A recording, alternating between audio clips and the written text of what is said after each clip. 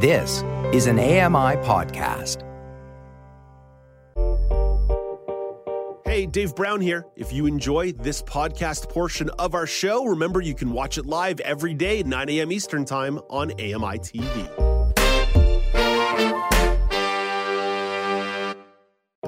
Good morning. It's Thursday, October the 27th, 2022. Welcome to Now with Dave Brown, coming to you on AMI Audio. No, it's AMI TV. Hit the horns and go.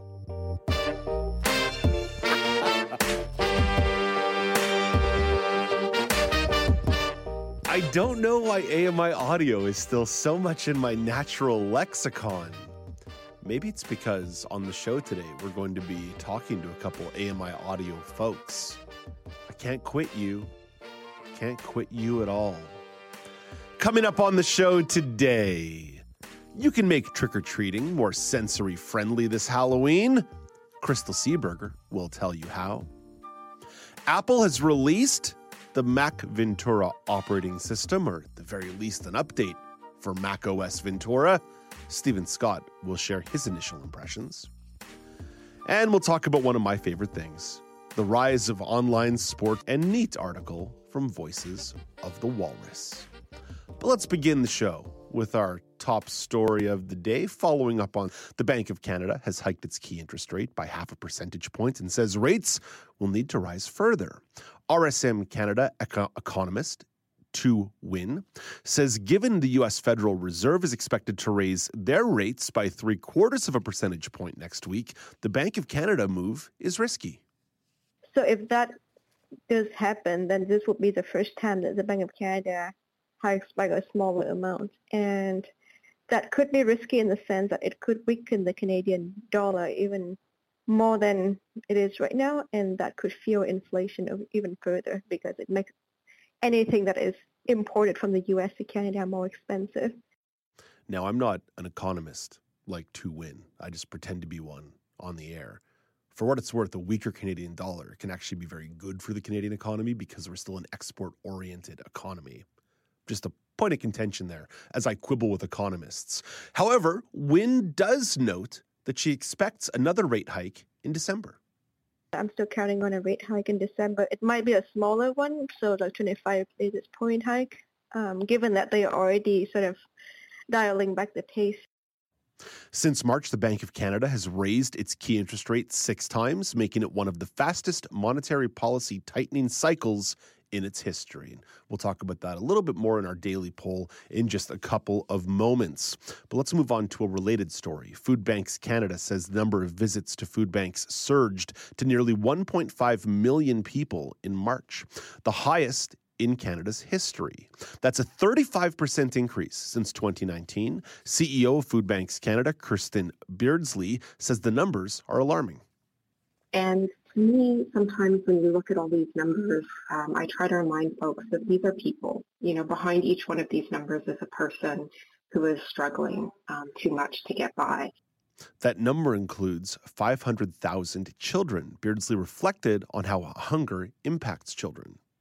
When you're going to school hungry, you're not learning, you're not focusing, you're not setting yourself up to thrive. And so, you know, hunger isn't just an immediate problem. It actually is a problem that can have lasting impacts on our country.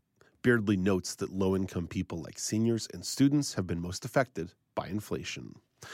Let's get to some sound from the Emergencies Act inquiry. Superintendent Robert Bernier oversaw a command center in Ottawa. He described some behavior from protesters.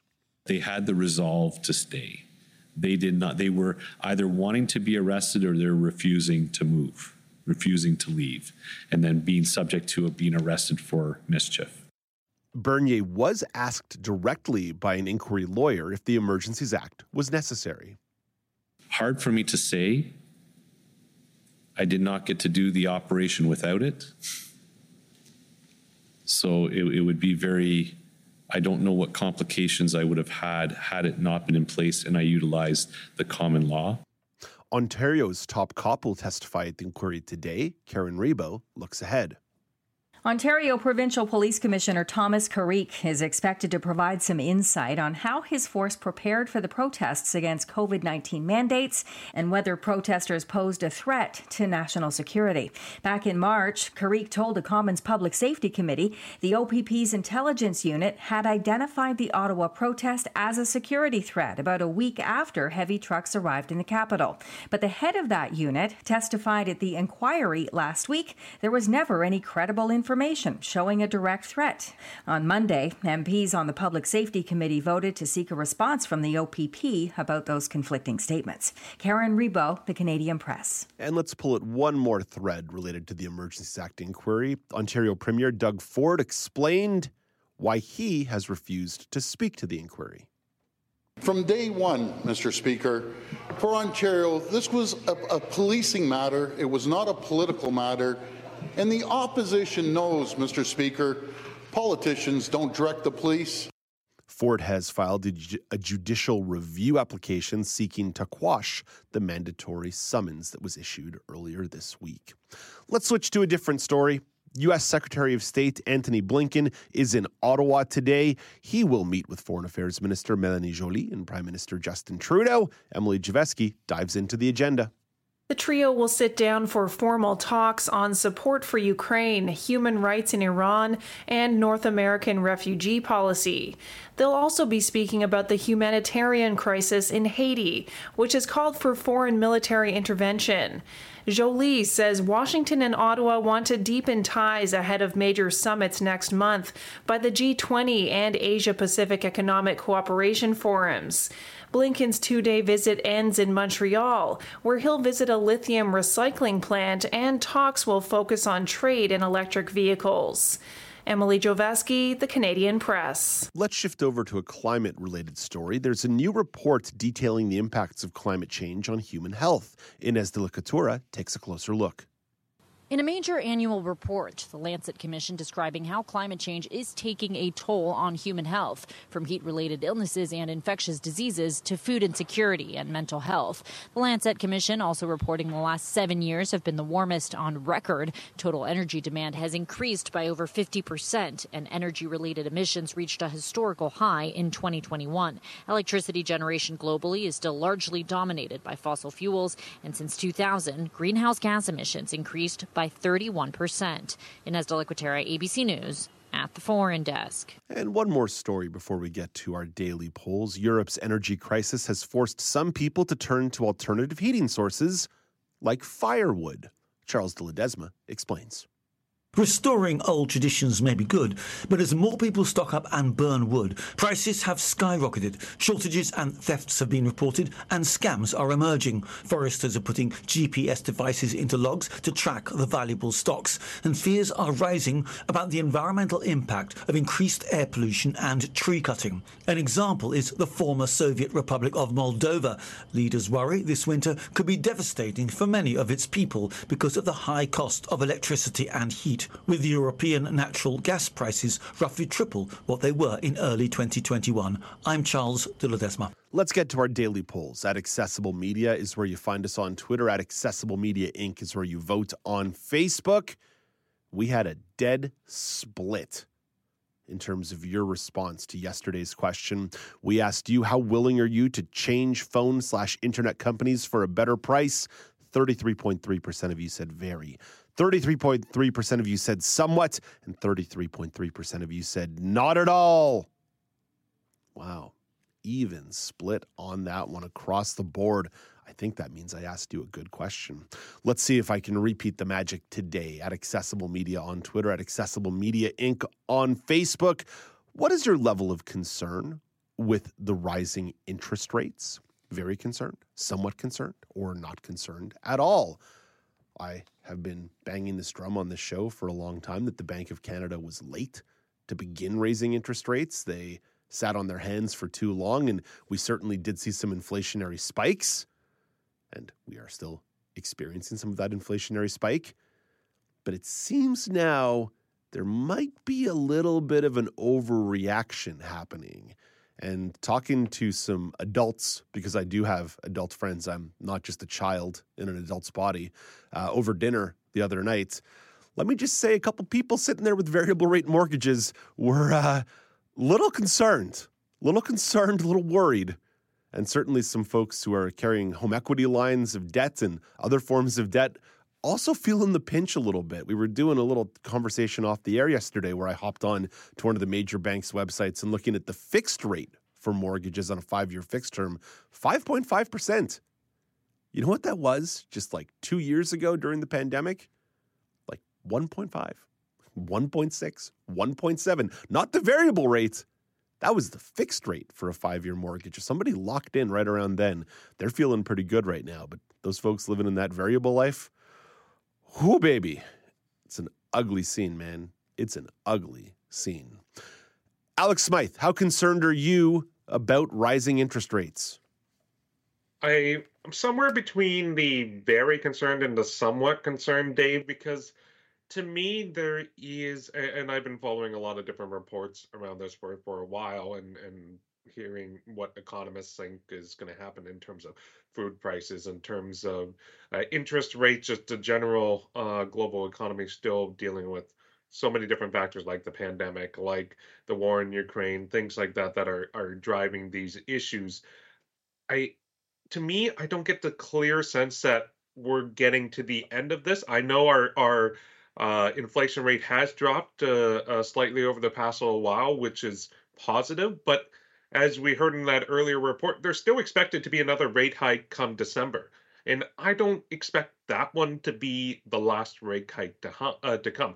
Thankfully for me right now, I'm not locked in, as you had talked about, with a home or mortgage of some kind where you're really feeling the pinch of these rising interest rates. And while some people, as you mentioned, if you locked into those like 1.5 fixed rate mortgages, you're laughing now, but those are going to mature in a couple years, and then when you have to re-up the rate, you're not going to get a 1.5. I would be surprised if you're lucky enough to get even a 5 or a 6% rate. I think it's still going to keep increasing, and we may see, in 3 years or so, a lot of people not being able to afford the homes that they bought during the pandemic when those interest rates were very, very low.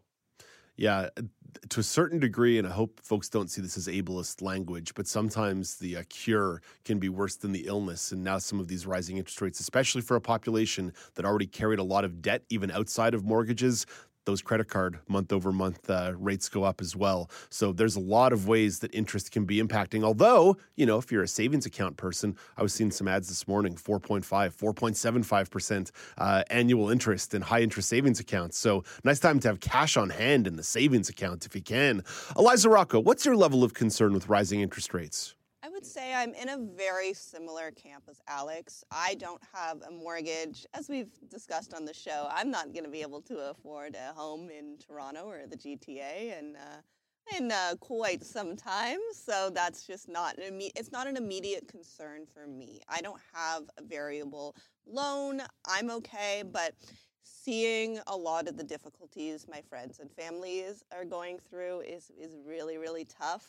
And while they're in an okay position right now, if the trend continues this way, which seems to be the case at least for a bit, I think I'm definitely going to go into the camp of the very concerned. Yeah, absolutely. The interest rate, to a certain degree, an inflationary number tells you what you're experiencing.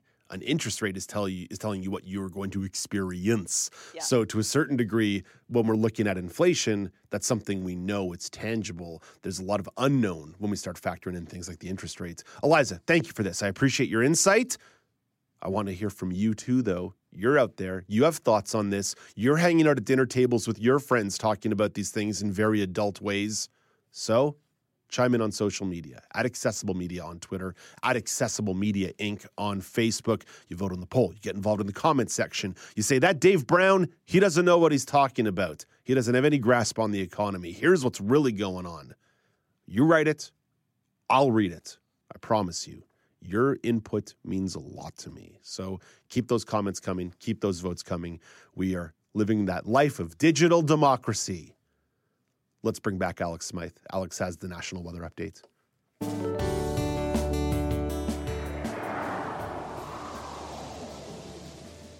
Here is your AMI National Weather Report from Environment Canada. Starting in St. John's, Newfoundland, it's cloudy with possible showers late this afternoon and a high of 19. In Halifax, Nova Scotia, it's same thing, cloudy and possible showers, but this time it's in the morning and the high is 20. In Montreal, Quebec, it's cloudy with a chance of showers in the morning, then it'll be clearing for the afternoon. There is wind gusts up to 60 kilometers per hour expected and a high of 10. Over to Ottawa, Ontario, it's cloudy, but clearing up near noon with wind gusts up to 50 kilometers per hour and also a high of 10. In Toronto, Ontario, clouds are clearing out this morning, making way for sunshine and a high of 11. Thunder Bay, Ontario, it's mainly cloudy with a high of 11. In Winnipeg, Manitoba, it's mainly sunny as well, and it's wind gusts up to 50 kilometers per hour with a high of 12. Over to Saskatoon, Saskatchewan, it's a mix of sun and clouds, which will clear up later, and wind gusts up to 50 kilometers per hour. The high is 11. In Calgary, Alberta, it's a mix of sun and clouds and clearing later, and wind gusts up to 60 kilometers per hour, with 12 being the high. Up in Edmonton, Alberta, it's a mix of sun and clouds, and you guessed it, the clouds are clearing later. The high there is 15. Over to Yellowknife, Northwest Territories, it's cloudy with snow beginning in and around noon, with up to 2 centimeters expected, and a high of 0. Vancouver, BC, there's been a lot of dry, arid conditions. Well, we're making up for it now. There's rain throughout the day with up to 25 millimeters expected. And a special weather statement is in effect because there are high winds that are going to be reaching 70 kilometers per hour. There's also a high of 11. And finally, in Victoria, BC, there'll be rain off and on today and wind gusts up to 60 kilometers per hour. The high there is 15. That's your AMI National Weather Report from Environment Canada. Thank you very much, Alex. Coming up next, you can make trick-or-treating more sensory-friendly this Halloween. Crystal Seeberger will tell you how. This is Now with Dave Brown on AMI.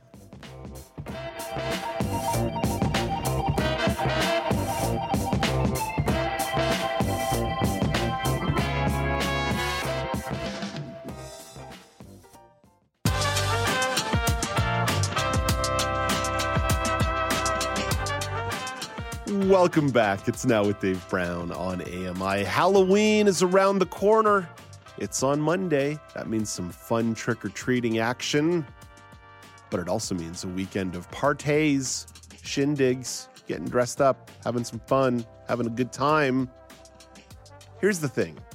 Halloween is filled with all kinds of sensory stimulation. So what does that mean for people with sensory sensitivities? How can we make trick-or-treating and Halloween a little more sensory-friendly? Well, let's find out with Crystal Seeberger, the founder and CEO of Sensory Friendly Solutions. Hey, Crystal, it's been a couple of years. So great to chat with you once again. It has been, Dave. I think it was 2018 when we last spoke. I know. I was trying to remember. Anyways, I'm delighted to be here with you again today. And I wanted to start, it's just absolute perfect timing that you have me as an occupational therapist on the show today. I don't know if you knew or if your listeners know, but it's October 27th is World Occupational Therapy Day. Oh, all right. Okay. So it's just a double happy mark on that one. Exactly. I'm like double whammy. Yeah. kind of 2 for 1, or like getting up to Halloween and World OT Day. So thank you. Crystal, how do OTs celebrate World Occupational Therapist Day? What do you guys do? You stretch each other out a little bit? I don't know. You know what? I have to confess, most of the things I see, we promote OT again, like I'm doing now, talking about some of the things that we support. I'll talk a little bit about the theme for World OT Day. Professionally, we like to get together, and I see a lot of pictures of us eating out around this. It's OT month in Canada. Canada, it's World OT Day, but like we get together, celebrate. We can eat out now, and just have good chats together. I love it. Yeah, and lots of promotion. The theme, perfect that we're talking about sensory-friendly Halloween. The theme for World OT Day this year is how opportunity and choice contribute to justice. And as you said in your introduction, because of sensory sensitivity or even sensory overload or any sensory differences, that opportunity to celebrate Halloween, which, as you alluded to, is very sensory rich, isn't always there, because sometimes it's just too overwhelming. So that leads to a lack of choice, right? And to a little bit of injustice. So so I'm happy to talk about how just some small changes make a big difference for a lot of people, a lot of children. Let's talk about those small changes. As opposed to sort of laying out all the problems here, let's be solutions focused, because I think the solution will tell us what the problem is. So you've put out a guide here that actually offers up some of these suggestions. What are some of the big takeaways that we can do to make sure that all children can be included on Halloween night? Yeah. So one of the first things is just changing and managing our own expectations, right? So sometimes we sort of expect have a lot that it's going to be fun. That Halloween is with there's costumes, there's lots of things to see, and sometimes there's like music and lights and candy. That all of that is fun, and sometimes it's not. So things to do are really helping to manage expectations around what we're doing. And it may not necessarily be we're going to do the whole neighborhood for Halloween and to go trick-or-treating. Just a small change, like how about just doing a couple of houses, or even driving to specific houses if that's a possibility, or going to specific houses where children know your neighbors or know friends or family. It's a little overwhelming going to strangers, so many strangers' homes all at once. So that's something really really helpful to do, as well as just preparing. Like Halloween comes once a year, and we don't. There's not always a lot of opportunities. We're not always like dressing up and going door to door and eating candy on many other occasions throughout the year. So looking at videos or pictures of what we've done, right, in years past, just sort of becoming familiar is also a really good strategy. What about trying to make my own home a little bit more welcoming? Because I'm not going to go out, Crystal. I'm too old. I'm too big. People will be like, that kid does not get any of this free candy. What can I do to make sure that somebody knows and somebody feels welcomed on Halloween night at my place? So a couple of things, and I'll say, my house is an example. It's really, really toned down. I actually don't have a lot of decorations, right? So one of the things is, first of all, let your community know. We have a little. There's a little printable, right? My house is a sensory-friendly house. If you're making changes, share that on social media or with your community networks or with friends or family that you might think that would be a good fit for. But really, I talked about changing expectations. Change your expectation of the children coming to your door. So for them, sometimes having a big chat and getting them to say trick or treat or thank you or having that little conversation can be overwhelming. So sometimes I'm just sort of mindful for some kids. Okay, we're just going to keep the convo to a minimum. Again, my house is really right. There's a pumpkin That's it. I don't have a lot of lights. I don't have. I have good lighting so kids can see coming up the driveway. But there's not a lot of decorations. There's not a lot of things that make noise. There's no flashing lights, flickering lights, and I just really keep it simple here. And then I'm also making sure candles and the pumpkin and that aren't scented, right? There's a lot of scents with candy. Think of all your senses. What you see, what you hear. It's a lot. You're tasting a lot on Halloween if you're sampling that candy. So really, trying not to have a lot of other things, a lot of scented candles or anything that contributes to that sense of smell. Yeah, simple doesn't need to be unesthetically pleasing either, right? You can still have a beautiful pumpkin with the candle well covered. We're still going to have that aesthetic piece. I know what we used to do at my parents' place. Instead of putting like big strobing lights or anything, what we would do is we'd actually end up changing the color in our porch light so that it was like a nice soft green. So it still kind of felt a little bit in the spirit, but it wasn't like boom in your face. Yeah, exactly, Dave. Like that is just a perfect example. Think about, what helps you celebrate? What do you enjoy? But is there a way to make it less sensory rich, right? A little bit different. So there's a bit of an experience there, but not overwhelming. I know in years past where we did have, I'd say a little bit more with music or lights. We'd sort of have that turned off. And actually, when the kids came to the door, we'd ask them, do you want to listen to some spooky music? Oh, nice. Do you want us to, and now there's a lot of decorations that move, right? So where it's not turned on all the time, but actually, giving agency to the kids coming to the door and do you want to experience this? Let's turn that on. Let's let you experience, giving a little bit of a sense of control for them. Oh, I like that. I like that a lot. Crystal, we know that Halloween's not just for the kids, though. We know there's parties that lots of folks are enjoying. What's a word of advice on making the party a little bit more inclusive and a little more sensory friendly? Yeah, something I think you'll find people who want that experience. Again, parties are sensory; they're busy, noisy, bright, right? I think you'll find your guests probably create this for themselves if you don't do it. But just sort of have a quiet zone, right, or a quiet room if you can. And sometimes that ends up being might be out on the balcony or out on the front porch. If there's a room, you're having if there's a big community event in a big room, well, have a smaller room that is the quiet zone where there is no music. There's comfortable seating. There's again no scents. Good lighting, but maybe lighting that's a little bit subdued, not the big flashing lights.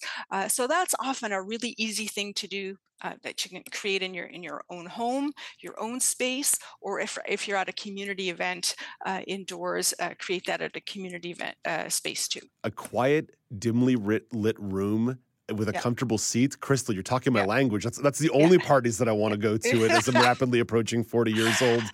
Crystal, there's a lot of information here that we're not going to get a chance to get to today, but you guys do have the guide available. Where should people go? Because there's still plenty of time between now and Monday to make sure that their homes are as inclusive and accessible as possible heading into this Halloween.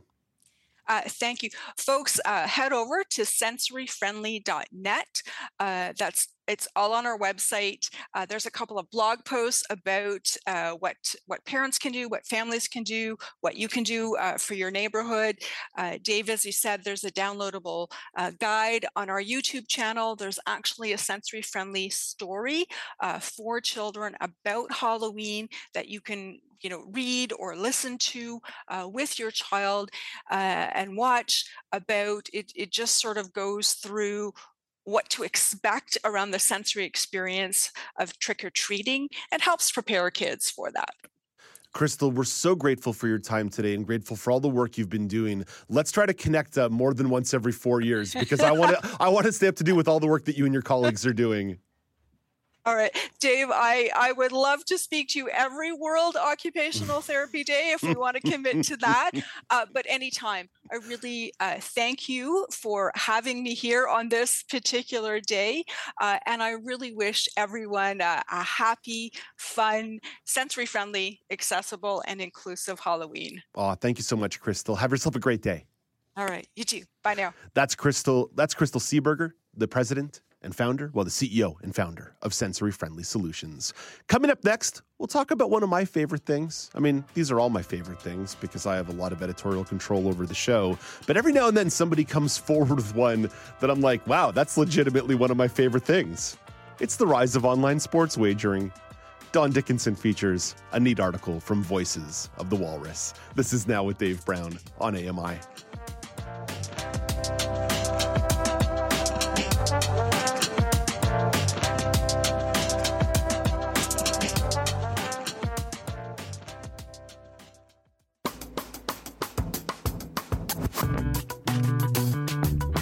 Welcome back. It's Now with Dave Brown on AMI TV. Let's bring in the producer of Voices of the Walrus, Don Dickinson, to feature a couple of the really neat articles from this week's episode. Hey, good morning, Don. Hi there, Dave. Don, considering the subject matter of these two articles, we could change the name of the show to Vices of the Walrus. I know. Sex, drugs, and rock and roll, right? Oh, my kind of segment here on a Thursday morning. Don, the first one, I mean, we're giggling a little bit here, but there is some seriousness to this, and it's discrimination against sex work has become a flashpoint for freedom of expression and economic rights advocates. So let's start with OnlyFans. That website banned porn from their platform and then backtracked. Why the initial ban? Well, in an interview with the Financial Times, OnlyFans founder and CEO Tim Stokely blamed the chaos on corporate struggles, including the frequent refusal by major banks to process its transactions or host associated accounts. Such obstacles have fed the platform's anxiety about its long-term profitability, despite, and this blew me away, a user base of over 130 million. Wow. OnlyFans has failed to attract venture capital. Its association with adult content appears to be scaring off investors and financial institutions. Not that I want to reveal too much here, but I thought OnlyFans was exclusively used by porn stars. So that goes to show my ignorance. I didn't know it served another purpose. Don, what's the argument that some people are making in relation to financial discrimination against sex workers?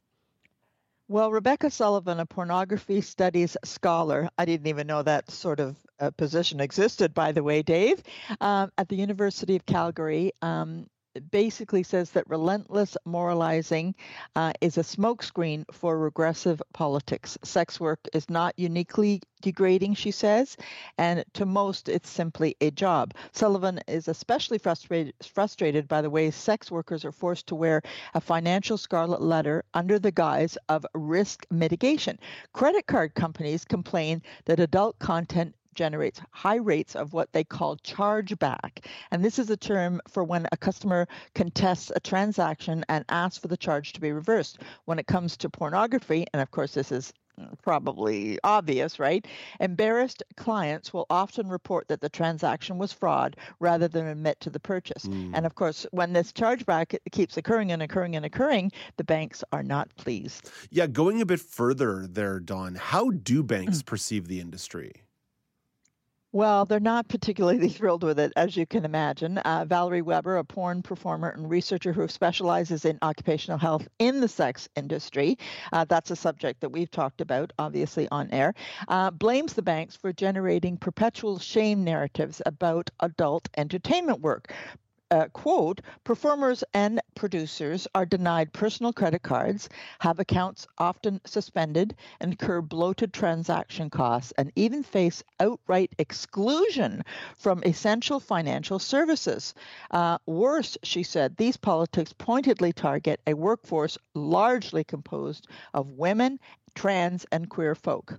So yeah, just not being able to access the normal financial services that all all of us take as common, you know? Whether that be at the personal level or the business level as well for a lot of these major production companies too. So it's a really interesting read. This is definitely one of those incredible walrus articles that just takes a bit of a different lens on an issue that may sort of be en passant commented on by people, a chance to really learn a little bit more here. So Dawn, thank you for giving us just a teaser on that one, but we definitely encourage folks to listen to the episode on AMI Audio weekdays, 9 a.m. Eastern time. Dawn, let's move on to something else here, a different vice, and a vice that I'm very comfortable admitting that I sometimes buy into. If you watch any kind of sports on TV, you've surely noticed a barrage of commercials advertising online sports wagering companies. It's a very recent development at a legislative level that has really opened the floodgates. So Dawn, let's start with some stargazing. Who are some of the high-profile celebrities being paraded out in these commercials? Okay, well, you have to forgive me here, Dave, because I don't know these sports folks like you do. But basically, the article cites Edmonton Oilers' Connor McDavid is endorsing the big one, which is the BetMGM. Actor Jamie Foxx and athletes such as NFL running back Marshawn Lynch and retired NBA forward Kevin Garnett, and also are also BetMGM brand ambassadors. Then there's all kinds of other folks that are working for places like Disney and whatnot, and those include, like I say, forgive me here, is it Jalen Rose? Jalen Rose. Jalen Rose, and they've got Charles Barkley and cable network TNT, sports betting is also involved. So a lot of high-profile people, in sports are participating. There's a lot of money out there in sports wagering, and it's splashed all over the sports broadcasts now, sometimes in a very disingenuous way, but that's perhaps a different comment for me to get into. Dawn, I mentioned briefly off the top, there's been a legislative change nationally and provincially in the States as well. How has that taken sports gambling from bookies and back alleys to sanctioned online sports books? Well, the author writes that following in the steps of the U.S. and the U.K., Canada is caught up in a gambling gold rush that is basically penetrating every crack and corner of the sports world. It's all thanks to recent legislation that has changed, obviously, that legalizes most forms of sports betting in Canada and created a competitive market for private gambling companies in Ontario. Spectators have been betting on the outcome of sports for roughly as long as people have been playing sports, obviously. I bet Dawn runs faster than Dave. I got $5 that Dawn wins this foot race. Yeah, but with the ease of technology and the weak advertising laws, these new forms pose a serious risk to problem gamblers. And of course, that's obvious, right? Yeah, I mean, now you can do it anywhere, you know. Yeah, what are some of those broader concerns people are raising about the possible rise in gambling addiction? Yeah, well, this is the problem, right? I mean, many who treat gambling addictions think that this is a very, very risky business and has to be taken very, very seriously, opening up the floodgates for people who may not have gambled even in the first place, like people who never gamble, right? But because of the ease of access, and this is the thing, right? The idea that a legitimized market is safer rests on the assumption that that someone is actively trying to protect gamblers.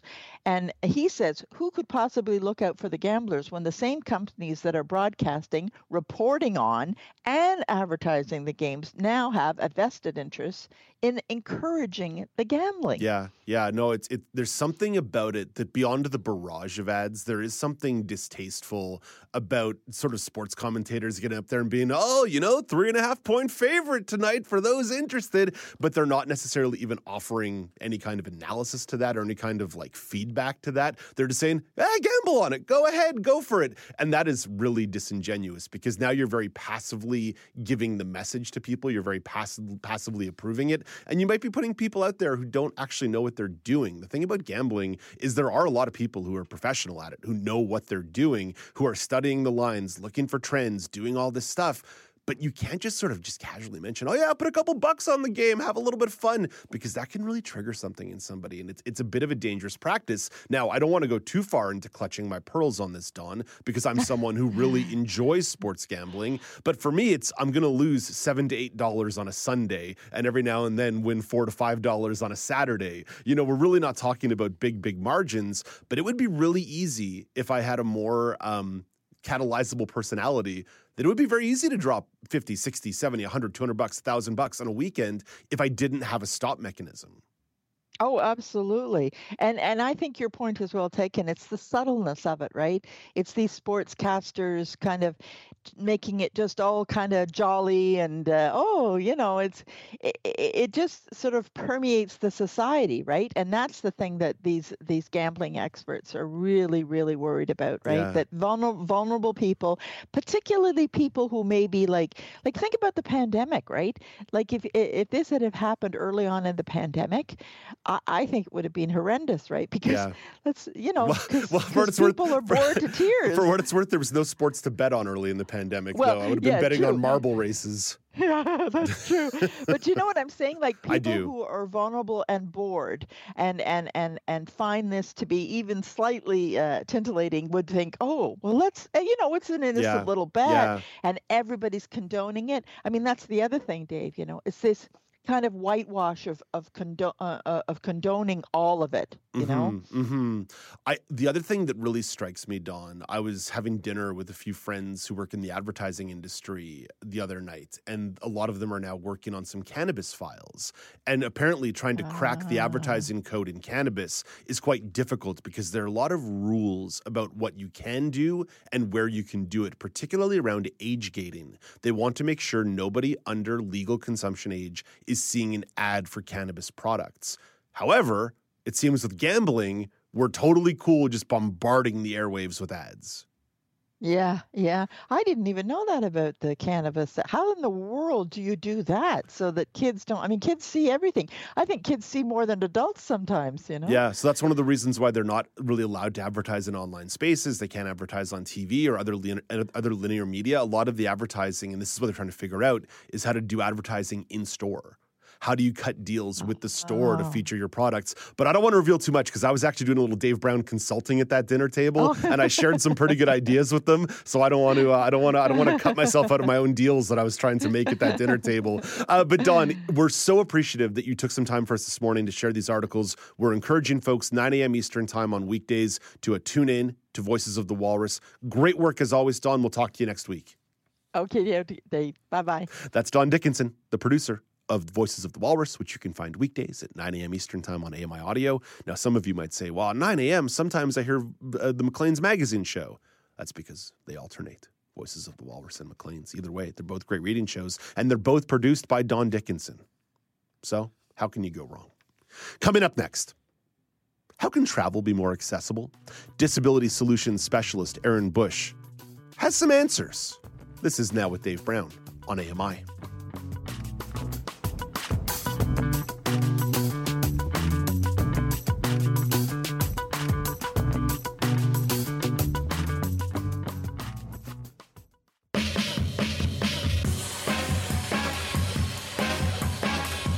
Welcome back. It's Now with Dave Brown on AMI. There are so many barriers and obstacles when it comes to accessible travel. Maybe the better way of phrasing that is inaccessible travel. Of course, the big ones are the stories that we covered, and we've talked about the issue that Mayan Ziv faced with a lost and broken mobility device, a wheelchair, but we know that's all too common across the board. But what about even when you get to your destination? Hotels, restaurants, all the things that make a vacation a vacation. There are plenty of times where you're going to run into accessibility barriers in those spots as well. Well, there are organizations and people aiming to bridge those gaps and give you the resources you need to make travel as accessible as possible. Aaron Bush is a disability solutions specialist and the owner of Atizi, an online accessibility travel resource working to address the issue. Hey, Aaron, thank you for making time for us today. We're grateful. Thank you for having me. Aaron, I may have mispronounced the name of your company, first of all. I was saying Atizi, but now that I think about it, is it A to Z? Tell me about A to Z, ATZ, your company, and your overall goal and your mission. It is A to Z, yes. You are not the first person to mispronounce or butcher that name, but yes, it is an accessible travel website. The purpose of it is to advocate for people with disabilities, and as you said, people with disabilities, mainly wheelchair users, scooter users. They'll board an airplane or they'll get to their destination. The big one is that they will arrive at their destination and they'll find that their wheelchair has been damaged or destroyed by the airline. There was just a big one by WestJet just the other. It just popped up on my social media channel last night.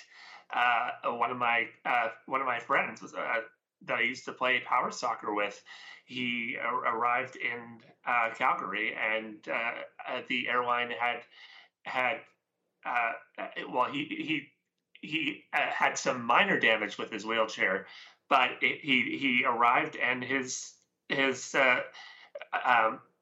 was asked to leave the plane because they just couldn't accommodate him. There was another one on Twitter that a few weeks ago, the person involved had their wheelchair destroyed. So these are things that are happening in the airline industry, and it's just because airlines haven't yet found these solutions that would allow a person with a wheelchair to bring their device onto the plane. And these are things that I've been thinking about when building my website, and I've created this digital tool on this platform to help mitigate the risks for travelers that are bringing their traveling with their wheelchair. So that's one of the things I've been working on here. Yeah, Aaron, we know the issue, as you point out, is all too common. You're pointing to some very recent examples, but this is a systemic issue. We're talking about thousands of times a year in the United States this happens. That is wild statistical data. So tell me more about the tool that you're developing here, what you're trying to do, how you're trying to accomplish this and bridge this gap. So the tool that I've built, I call it a device profile. What the user does when they travel is they input some information about their flight information. So they'll and their wheelchair, for example. They'll and these are all things that the airlines generally ask when a traveler is traveling with a wheelchair is. What kind of battery is in the wheelchair? How wide is it? How tall is it? Where they're traveling from, where they're traveling to. And these are all things that airlines ask, and the travel agent should be asking, because when this information isn't collected, it increases the chance that a person with a wheelchair is going to be deplaned, or that something's going to happen on their at their destination. And as it does happen frequently, it happens at least 29 times a day in the United States. So once a user comes to this platform and puts in this information, it builds a profile. So what this profile will show, it'll show the information about their wheelchair, the width, the height, these handling instructions. The user can specify to the tooth what how they want the airline to handle their wheelchair. Visual references, they can, because it's one thing to explain, it's another to actually show. So there are references on the tool that will allow the user to provide very brief segments to record. This is how you turn on the chair. This is how you tilt the chair. This is how you put it into neutral. This is the fuse switch, because sometimes the airline will deactivate the fuse switch.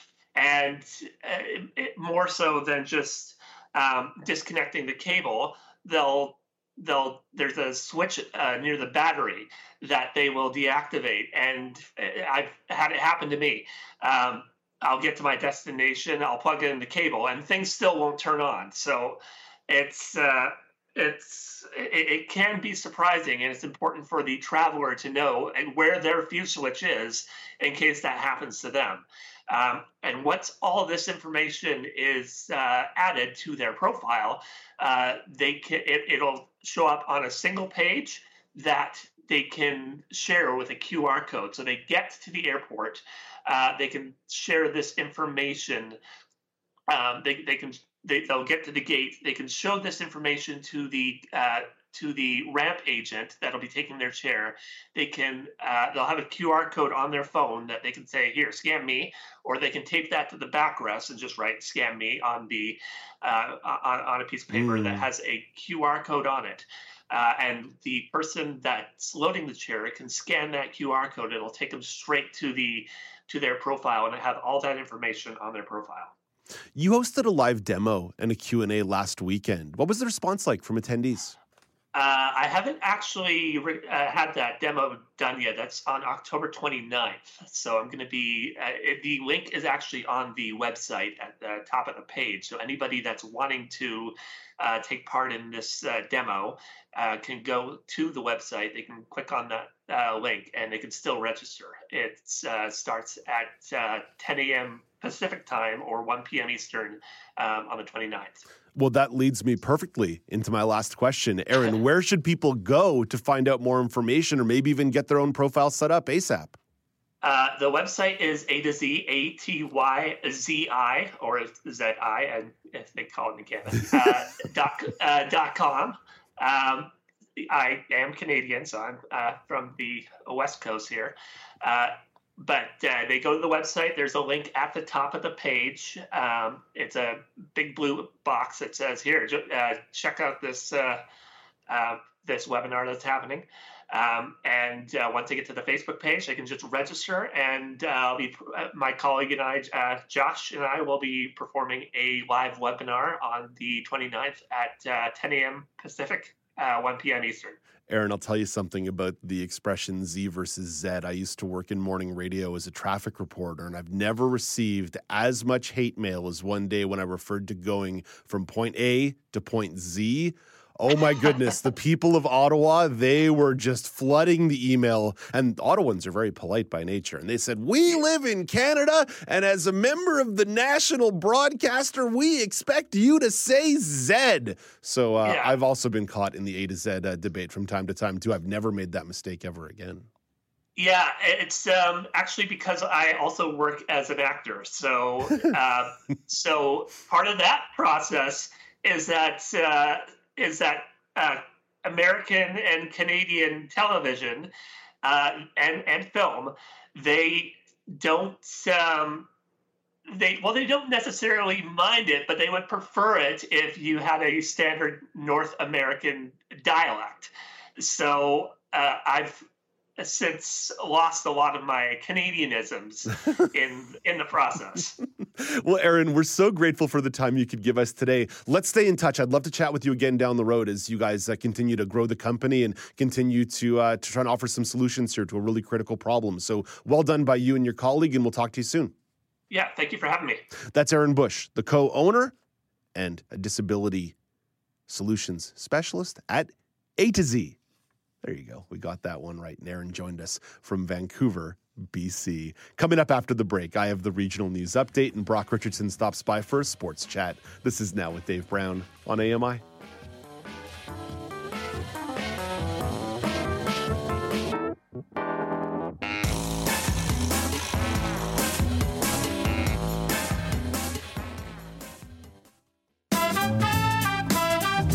Wednesday, October the 27th, 2022. Stephen Scott will share his initial impressions.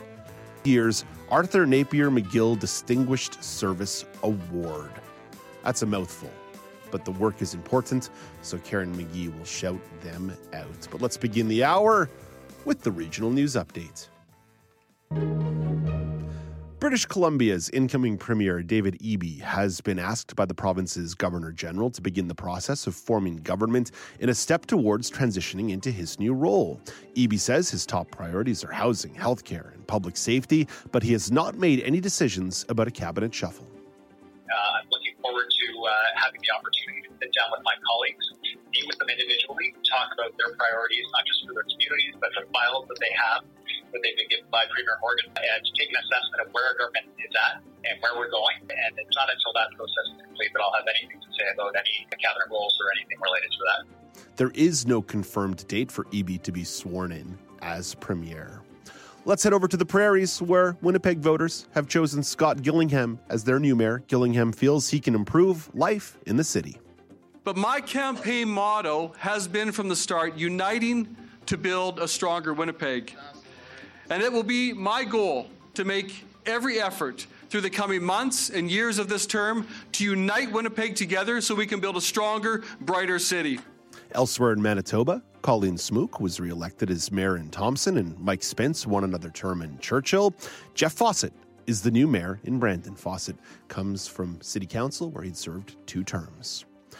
Let's get to some news out of Saskatchewan. There was a throne speech yesterday, but beyond the throne speech, Saskatchewan Premier Scott Moe says he'll continue to fight the federal government on environmental policies. Moe points to some areas where he feels the government is out of its jurisdiction. The cap on fertilizer, for example, is outside of the bounds of the federal government's jurisdiction. The cap on oil production outside of the bounds of the federal government's jurisdiction. And so, like I say, we'll get into the details of it once the legislation is introduced. The government will introduce Saskatchewan First Act, or the Saskatchewan First Act, in the coming days. Over to Ontario. Metrolinx says a strike by some GO Transit workers has been averted, and a tentative offer will be presented to union members.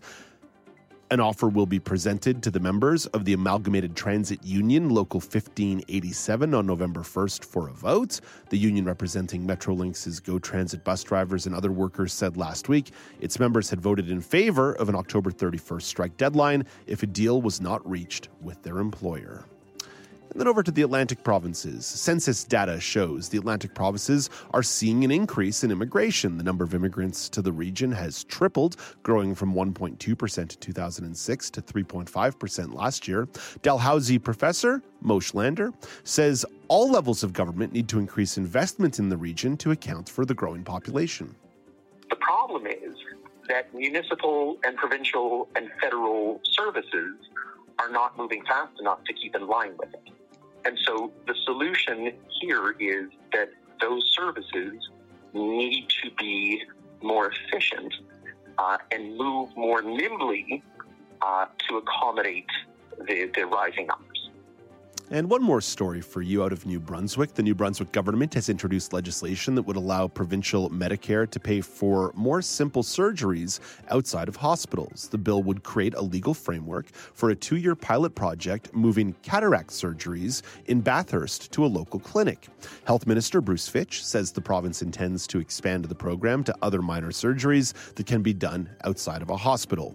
Fitch also says it could be implemented in other parts of the province before the 2 years are up. That's your look at the regional news. Let's talk about sports. Let's chat about them with Brock Richardson.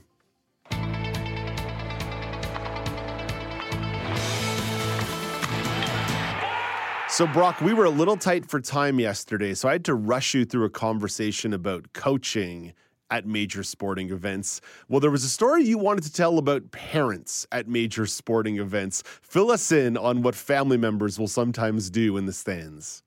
So in this case, my dad was in this first situation, he was the Ontario coach for the program. And in this case, there was a situation where the athlete was outside of his playing box. A playing box is 2.5 meters wide by 3.5 meters long. So it's quite a significant player's box. And if any part of your wheelchair is on a line or over it, you then get deemed a penalty, and then your ball gets retracted and you get to throw a penalty ball at the end of the end. Well, in this case, the player was literally in my, like his entire wheel was in my player's box. And the referee was probably about 5 or 6 feet away from the situation. And she bent down as the ball was released and looked to see if he was out of his player's box. And then she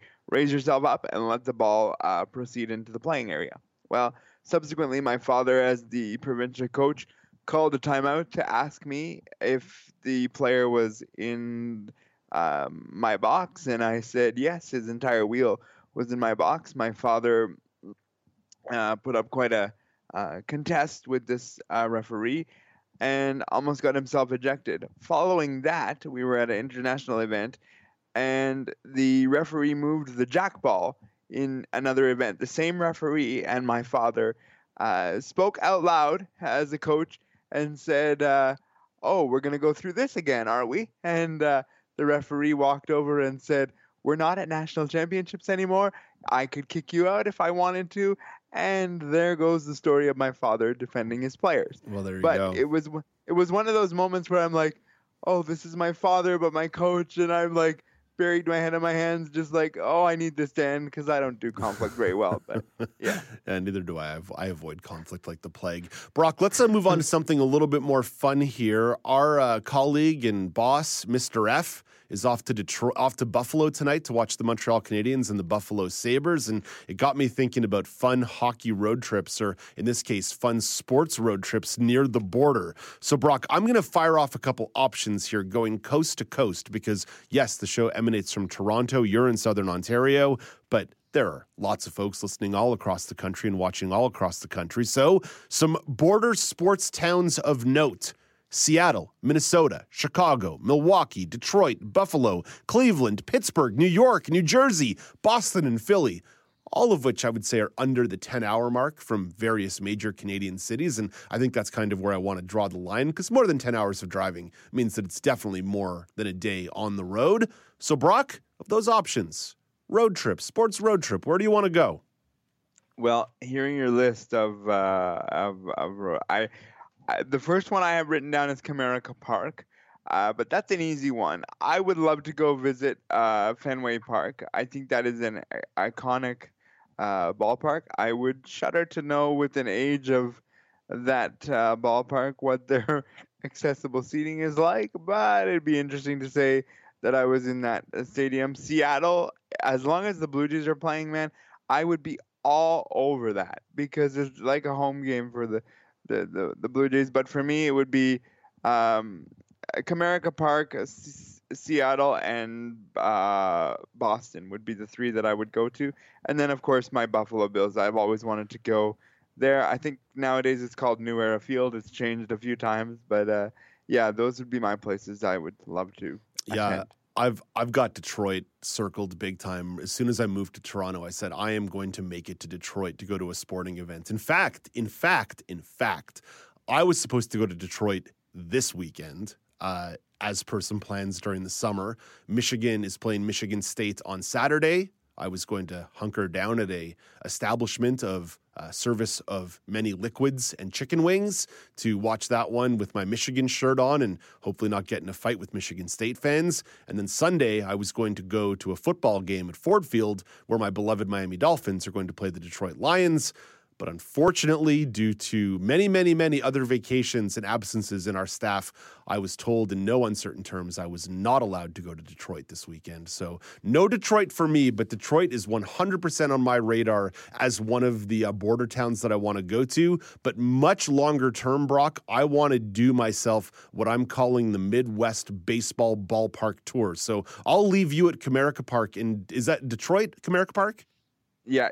I'll leave you. So I'll leave you in Detroit at Comerica Park, but then I'm going to continue on to Detroit and Cleveland and Pittsburgh and do myself a little Erie County, Lake Erie action with a couple ballparks in the summer. I would love to do a road trip through there. I've actually been to Madison Square Garden in New York, and I've been to Fenway Park, and I've been super, super fortunate to attend a hockey game in Boston as well. So I've actually done a couple of these places, but I would love to do something in the Midwest and go enjoy myself through Michigan, Ohio, and Pennsylvania.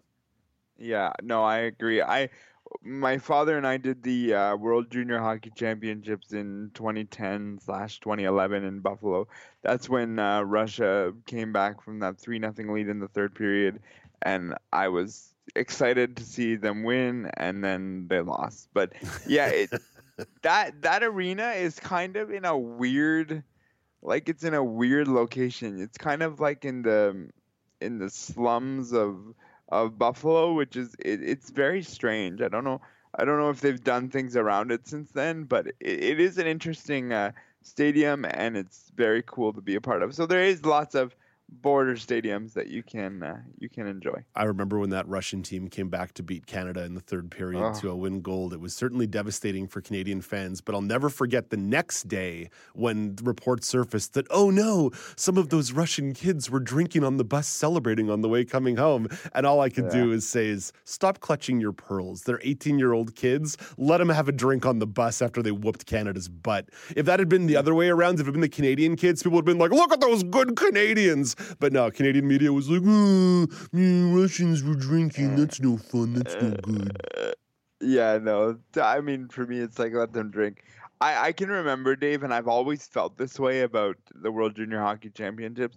Whoever wins second, and in that case, it was Canada, we didn't stay for the ceremony because they just look so defeated to have won second. And I get the whole narrative, well, if you don't win first in the World Juniors, you might as well be last in Canada's viewpoint. But it's as a fan sitting in the stadium, it's like, man, this leaves me kind of sour in such a good experience. I mean, I was sour for other reasons, obviously, because they blew a 3-0 lead. But my father this year, when Dave Cameron did the team this year, he said, "Oh, I have trouble with Dave Cameron because he was the guy that was there in 2010, 2011. So and they darn near blew it to the Finns in that gold medal game too. So maybe there is something there. Your father might be onto something.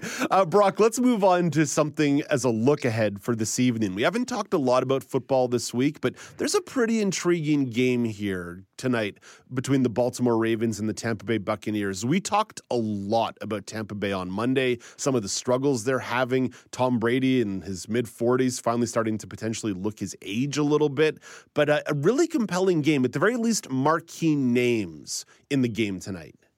Yes, you've got Tampa Bay at 3-4 versus Baltimore at 4-3. Lamar Jackson versus Tom Brady. This is a very marquee game, as you mentioned. This is a game, to me, where Tampa Bay needs to win. I think both teams want to win, obviously.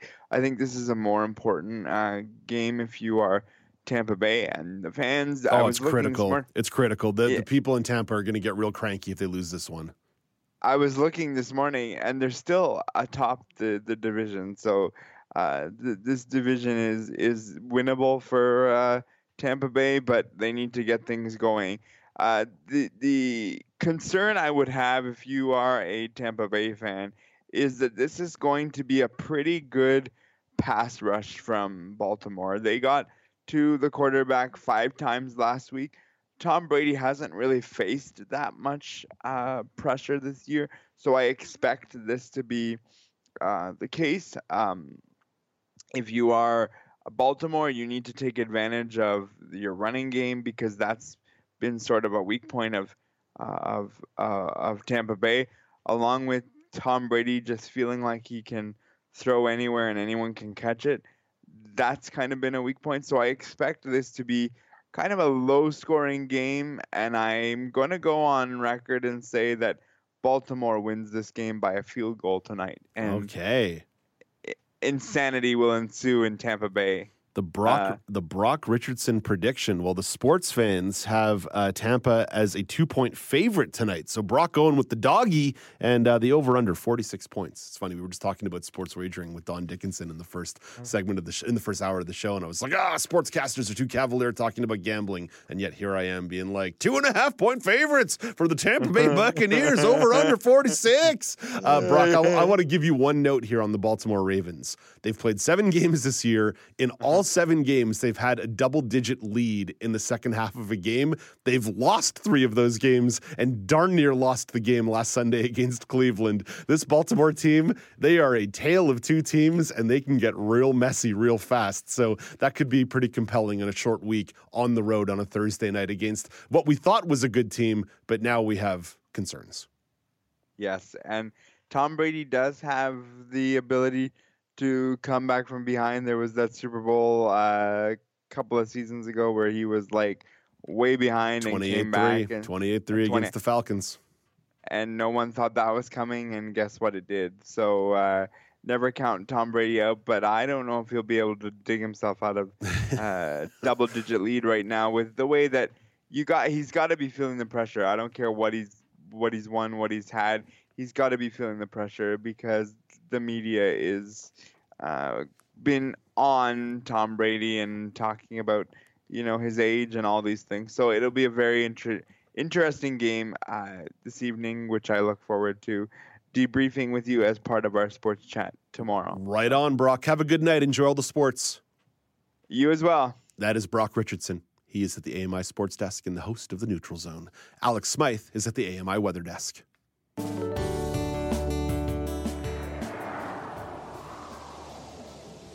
Here is your AMI National Weather Report from Environment Canada.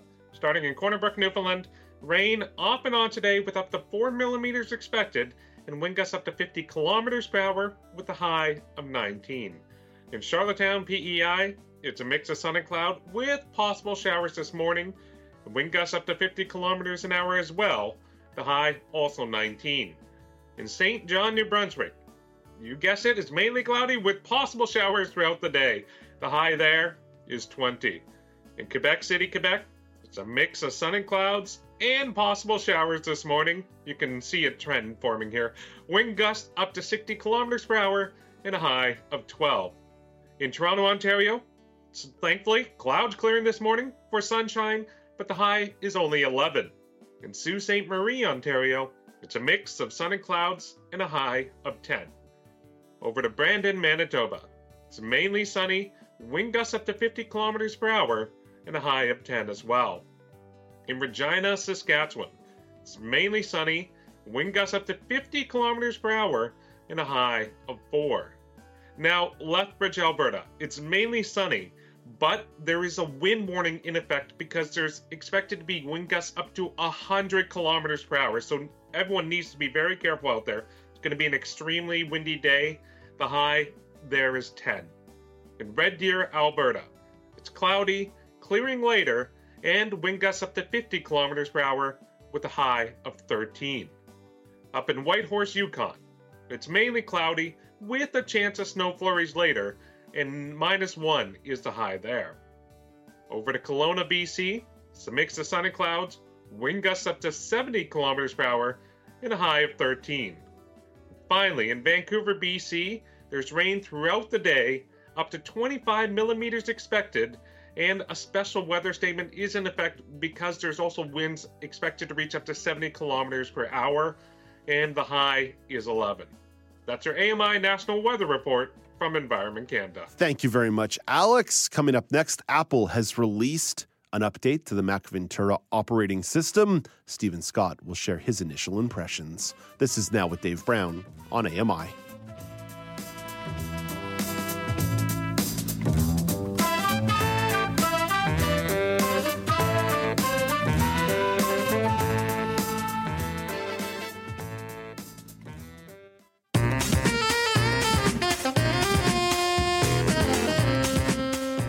Welcome back. It's Now with Dave Brown on AMI.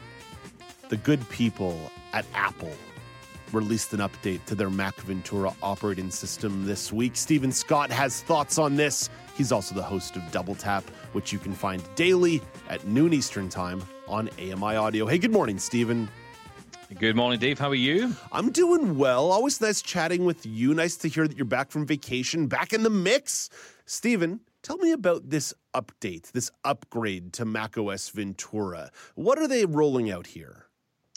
Well, I'm going to be honest with you, Dave. It is not the most exciting update for most people. I should state for most people that there are some features in there around accessibility I want to talk about. But for most people, I think this is a visual refresh in a lot of ways. This isn't the biggest update that we've seen from an operating system for quite a while. I think a lot of the changes, a lot of the visual design changes have been coming into play here. So we've seen a lot of new, interesting looks to the system, and I think a lot of fixes under the hood as well. And this is the kind of change we're starting to see now with updates. It's the same with Windows, and it's the same with Google as well. We're starting to see these little changes coming in. So it's all evolution rather than revolution, which is not a bad thing. No, not bad at all. Certainly everything gets a refresh or an update here and there. So let's talk about the accessibility side. What do you want to flag in regards to accessibility features or some usability for users with disabilities? Well, the biggest change that came in, which I've got to say I'm most excited about, is finally, for those of you who use JAWS out there, the screen reader, you might be pleased to know that there is now a fantastic voice in there called Eloquence. Now, Eloquence is the voice of JAWS, as most people might know. Mac now has that feature built into it. Now, you might think to yourself, this is a very old voice. It's been around for a very long time, and it's not the greatest voice in the world, you might say. But do you know what? It is very clear. It does make the system much faster, much more responsive. So, I'm really, really interested to know what people think about this. But, from what I'm reading on Twitter, lots of people are very excited about this. And also, this isn't the biggest news in the world, but we do have a new voiceover command. Yes, I'm excited. We have a new voiceover command, VO F7, which is Control Option F7. When you press it once, you get told the battery level. When you press it again, you get told the time and date. And when you press F7 again, you get told the Wi-Fi status. So basically what they've done is they've taken a lot of commands, a lot of the status menu information, and made that more available through a singular command, which is really good because it means you get easy access to that information without having to go up to the status menu and try and find it from there. Yeah, that's all just really usable stuff, right? That's stuff that you want to know and need to know as you're operating around in the system. So it's really good if you can do that with a couple punches of a button as opposed to trying to navigate an entire home screen. Yeah, exactly. And, there are some issues I've got with this. One particular issue which has come up is the settings menu. So system preferences has now become system settings. And what they've done is they've changed the look of system settings a little bit. So it's very Windows-like, actually, but it's a bit more difficult to navigate, and they've put a lot of buttons in places. One example of this is trying to find the way to turn your function keys into F1, F2, F3 keys, as opposed to, say, shortcuts like, volume up and down and do not disturb and all that, which are the default. For most people, especially those who use things like VoiceOver, you probably want to have access to the F keys, the 1, 2, 3.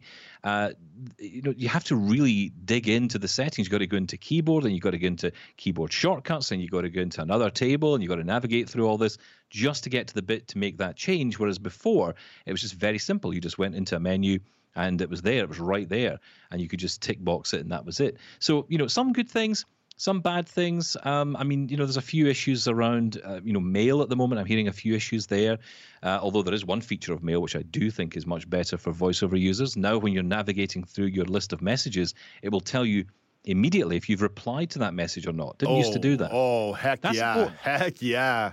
Yeah. Well, how many times how many times do we go through our email? I don't know if you're like this as well, Dave, but I'm one of these people. In my head, I reply to every email.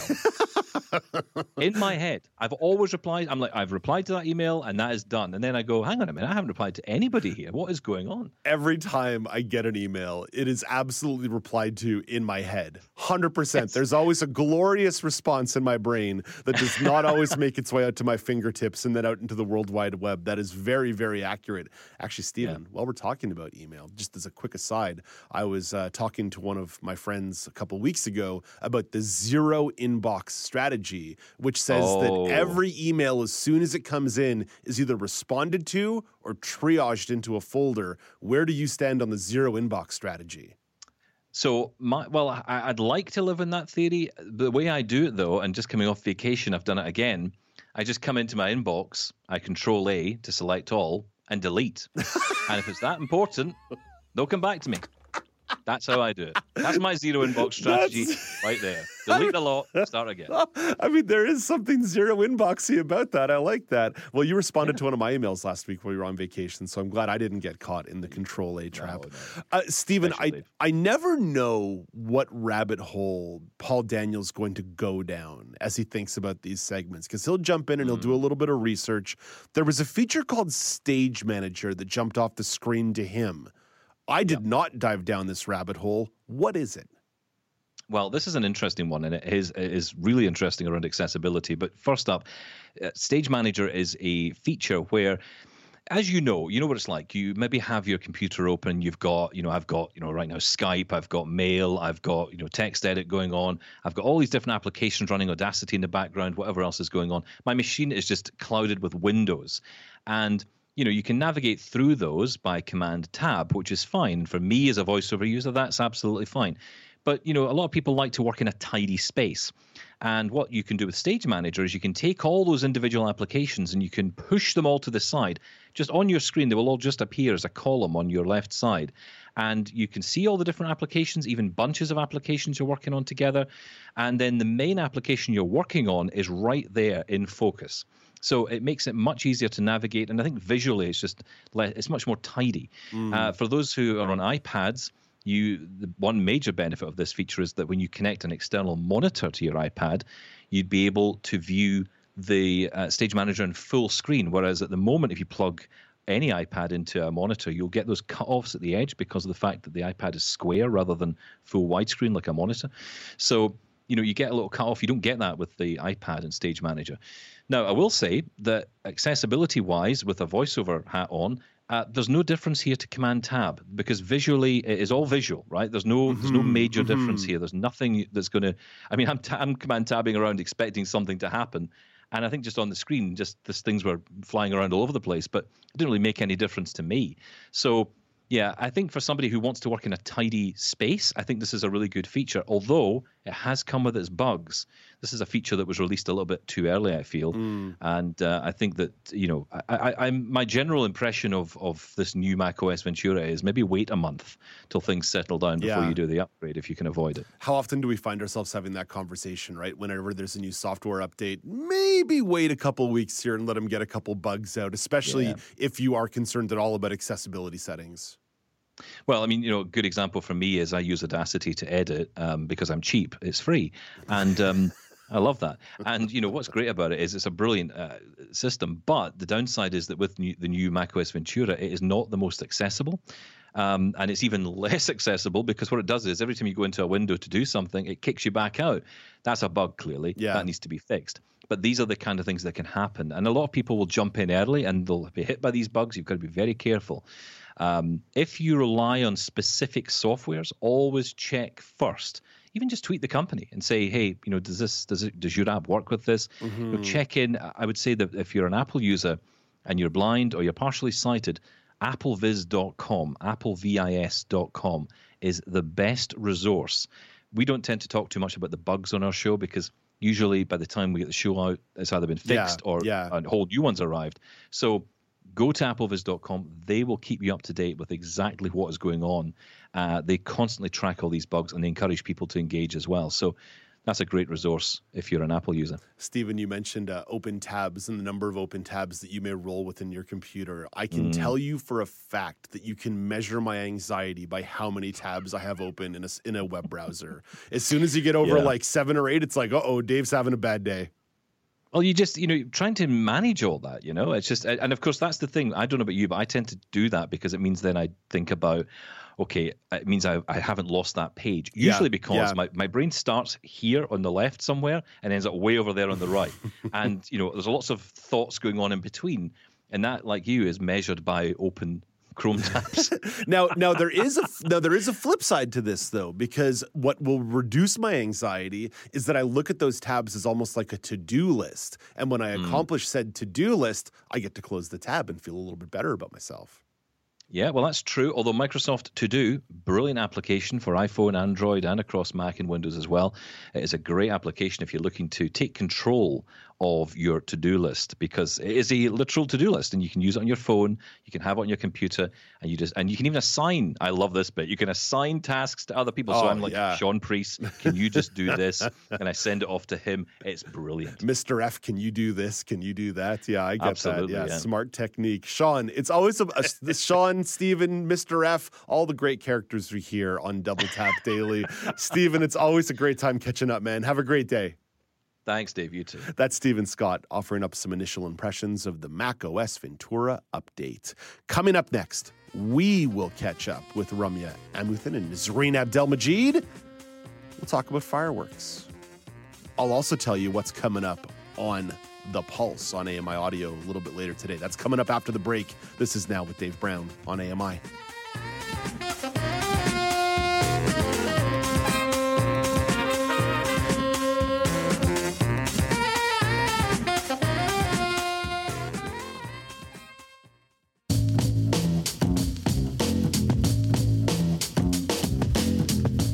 Welcome back. It's Now with Dave Brown on AMI. This afternoon, Thursday, 1:30 p.m. Eastern Time on The Pulse, Shruta Gupta will talk to disability activist Judy Heumann about a new training program for job seekers with disabilities offered by Fable Tech Labs.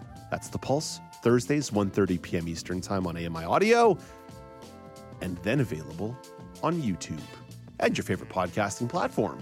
Lots of ways to get your eyes and ears on The Pulse, and Juita's always got great guests lined up and incredible conversations, and you'll hear from Juita tomorrow on the news panel.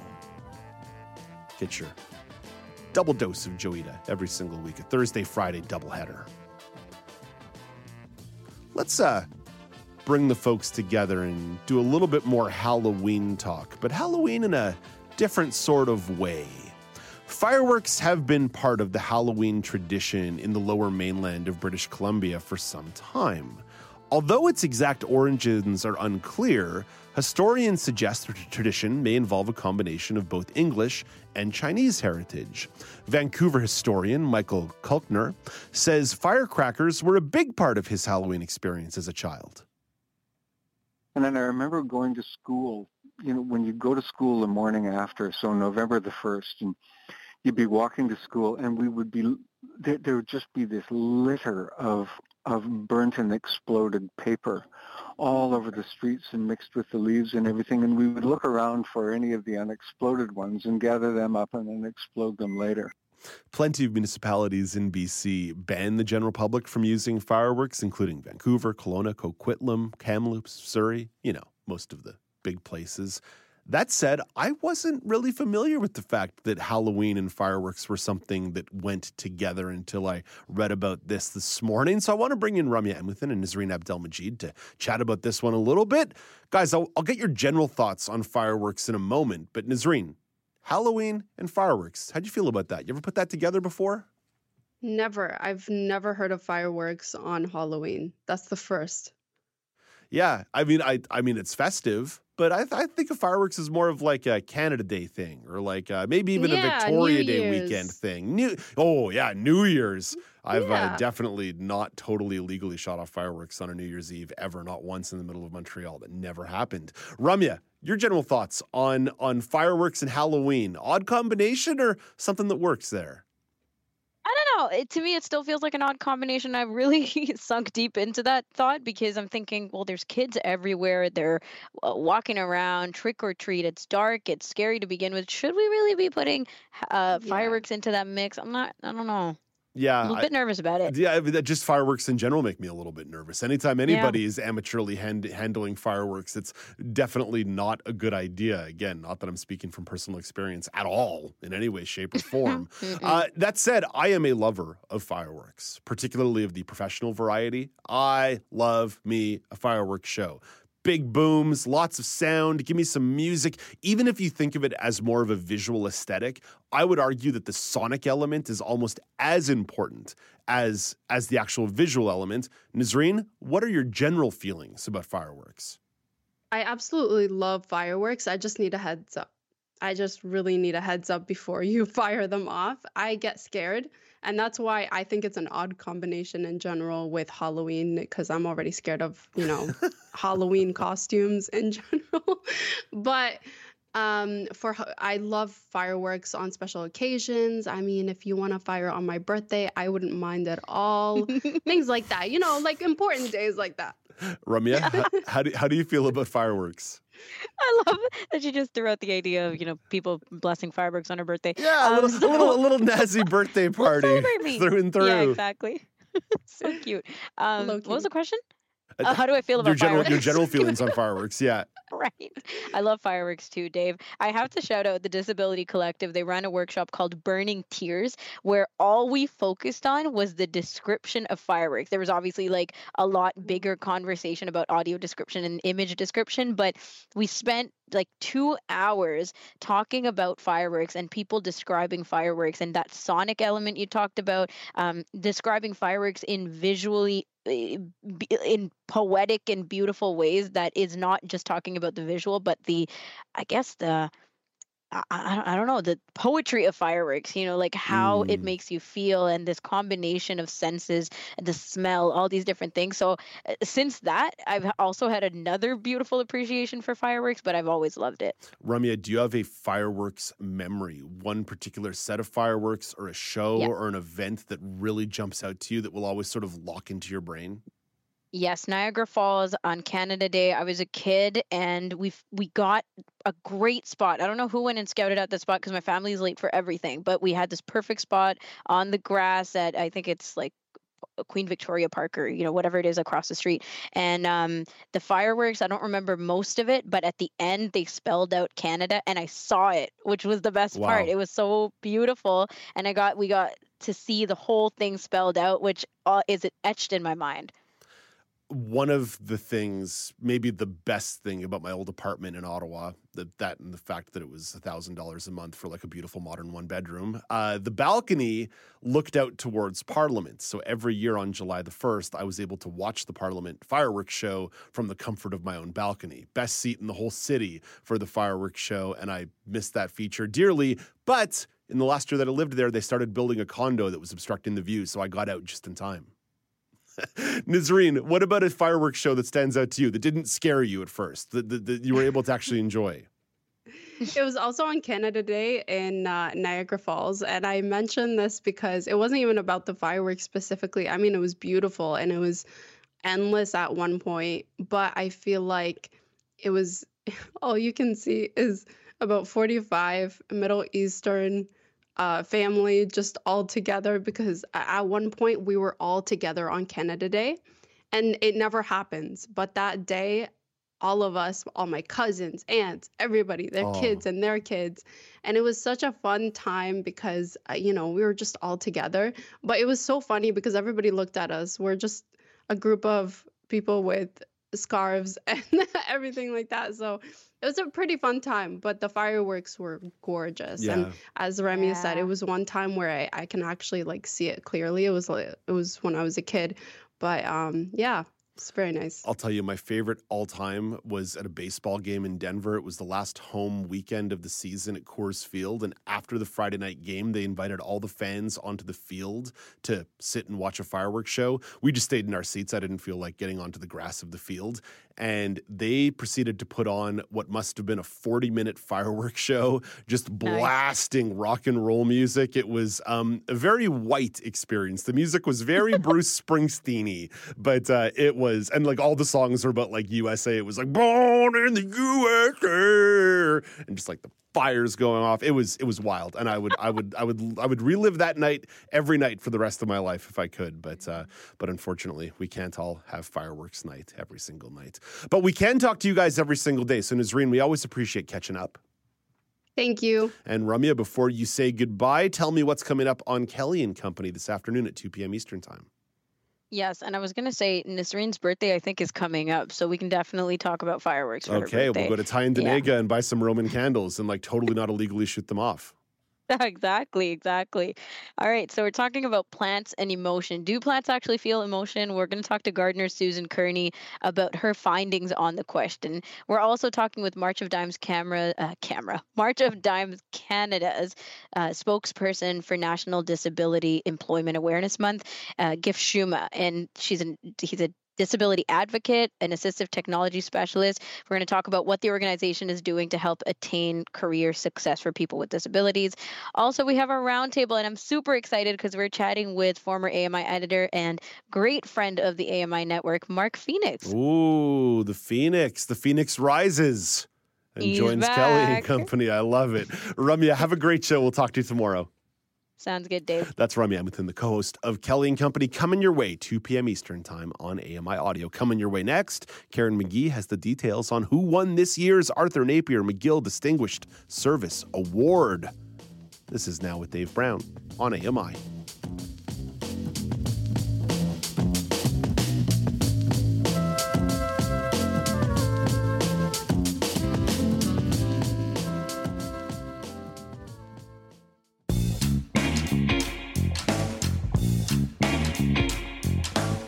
It's Now with Dave Brown on AMI, and it's also now time for Karen McGee to join us from Morrisburg, Ontario, an AMI content development specialist. Hey, good morning, Karen.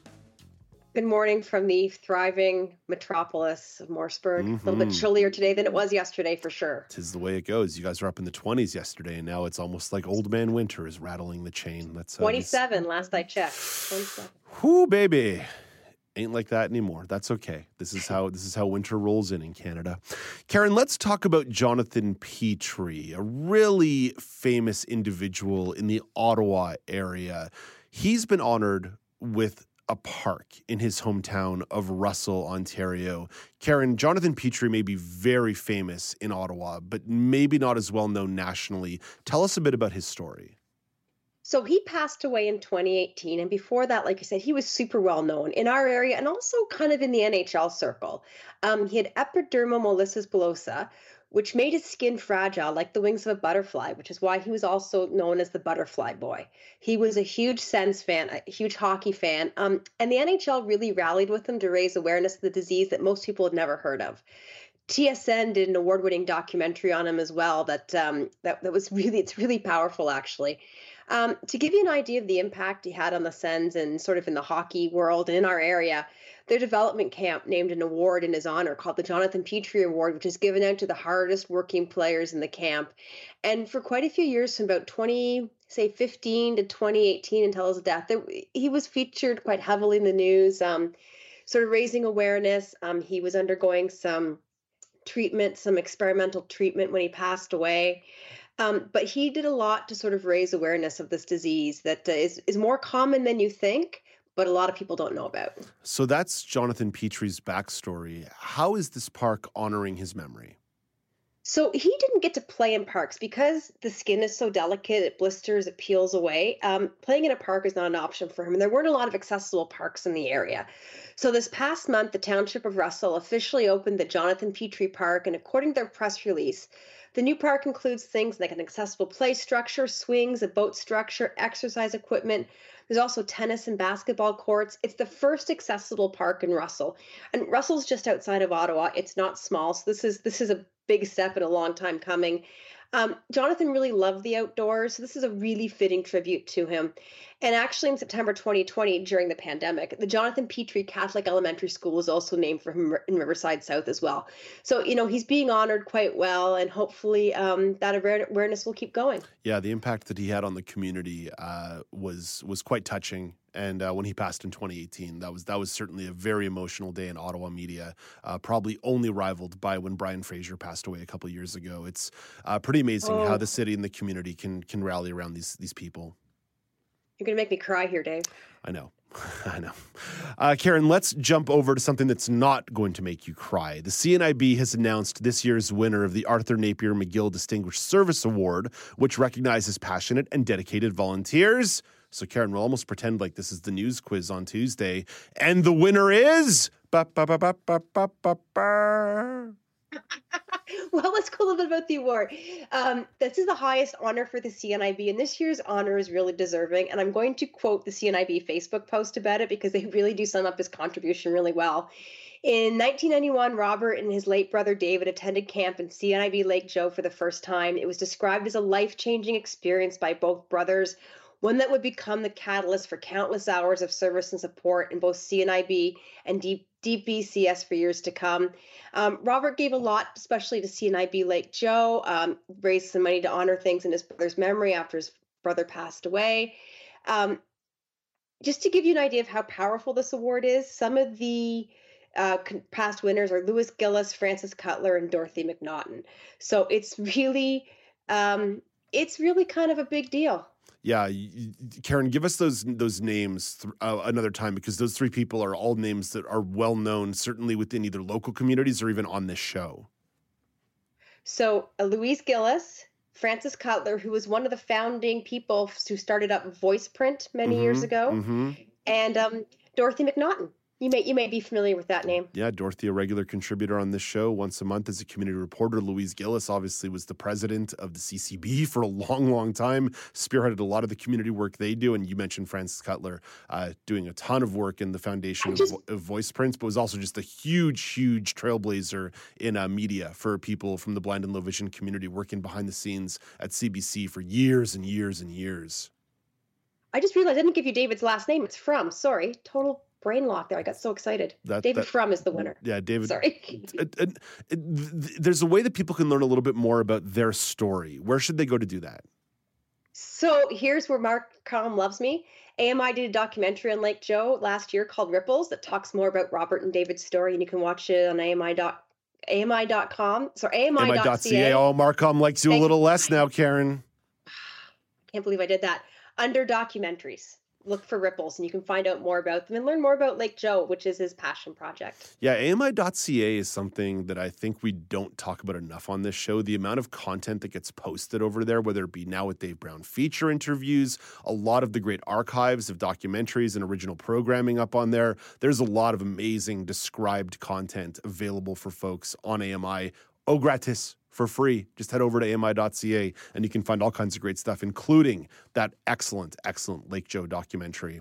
Karen, before we let you go, before we say goodbye, there's a couple minutes on the clock, and every now and then I know that I've asked a good poll question when you chime in on my text messages and say, I've got something to say here. So let me set the table with today's poll question, which folks can find at Accessible Media on Twitter, at Accessible Media Inc. on Facebook. How concerned are you about rising interest rates? Very concerned, somewhat concerned, or not concerned? Karen, you've got a bit of a personal story to tell here. So my mortgage was supposed to be up to be redone in April of 2023. Last December, I started contacting my bank going, I'd like to renew early, because you could see I have a fixed mortgage, and you could see the interest rates were going to start to climb. Like if you're paying any attention to the news, they've been warning, they were warning about this. Here's where the lack of people being able to, the lack of workers. Our bank has been unable to keep workers. There's been high turnover. People have been off on leave. It took them until August of this year to actually get around to it. Now, it wasn't pressing, but I missed, I think, 2 rate increases in that time, which actually ended up costing me money, but that's okay. It's a wonderful bank. I'm not complaining. I also, at the same time, put all my credit card debt on my mortgage. So I'm paying a lesser interest rate to pay it off, and I have no debt. So I got very lucky, I think, locked in for 5 years. Hopefully things will not be crazy in 5 years, but I feel very fortunate that I started nagging back when I did. So if you're up in the next little bit, my advice, and I'm not a financial expert, I get most of my financial knowledge from Dave Brown. Just talk to your bank. They're happy to talk to you. Karen, and they were really helpful. For a long time, you were one of my conduits into adulthood. Most adult problems that I had, I would come to Karen McGee. So you can say that I offer you financial advice, but you also offer me very adult advice. And this is, I think, probably a prime example of that. Just because your mortgage may be up in a couple of years or maybe up in a couple of months, there's no reason as to why you can't be a little bit proactive in the process. That said, in the era of multiple rate hikes over the course of 6 months, maybe being proactive might not be the most helpful thing in the world. You might actually benefit from chilling a little bit and trying to take a breath. But I know there's a lot of people who are stressing quite a bit right now. we're looking at fixed rate mortgages that are looking at almost a similar rate as variable rate mortgages. So there might even be a peace of mind of switching from variable to fixed if you can do that. But definitely this is a time to have open dialogue with your bankers and certainly be conscious of debt. Now, I know there's so many folks who might be listening today who are on disability assistance or on fixed income. They're a senior, whatever reason. You can't budget your way out of like systemic underfunding and underpayment of people. There's no amount of budgeting you can do to solve those kinds of issues. But if you do find yourself in a position to have those conversations, it's definitely a worthwhile experience. I feel very, very fortunate. Even complaining about the fact that it took them that long to do it, God love them. I feel very fortunate that we are in the position to do that. Yeah, no wonder they have trouble keeping staff. They got to deal with Karen McGee's all day. There's too much friendliness for them to deal with. It's impossible. Yeah. Karen, thanks for this. We'll talk to you next week. You're the best, my friend. You're the absolute best. No, you're the best. That's Karen McGee, the best and a content development specialist for AMI, joining us from the thriving metropolis of Morrisburg, Ontario. In fact, they're just going to change the name of Morrisburg to Metropolis, Ontario. That's how thriving metropolis it is. That's all the time we have for the show today. We'll be back again tomorrow morning. We'll assemble the news panel with Michelle and Joita. We'll talk about some new census data about religious affiliation in Canada. We'll talk about the political turmoil, for lack of a better term, that occurred in Britain over the last few weeks. And of course, Michael McNeely will be here and Greg David will stop by the show as well. It's always a good one on a Friday. Until then, I'm Dave Brown reminding you to play safe, play fair, but don't forget to have some fun.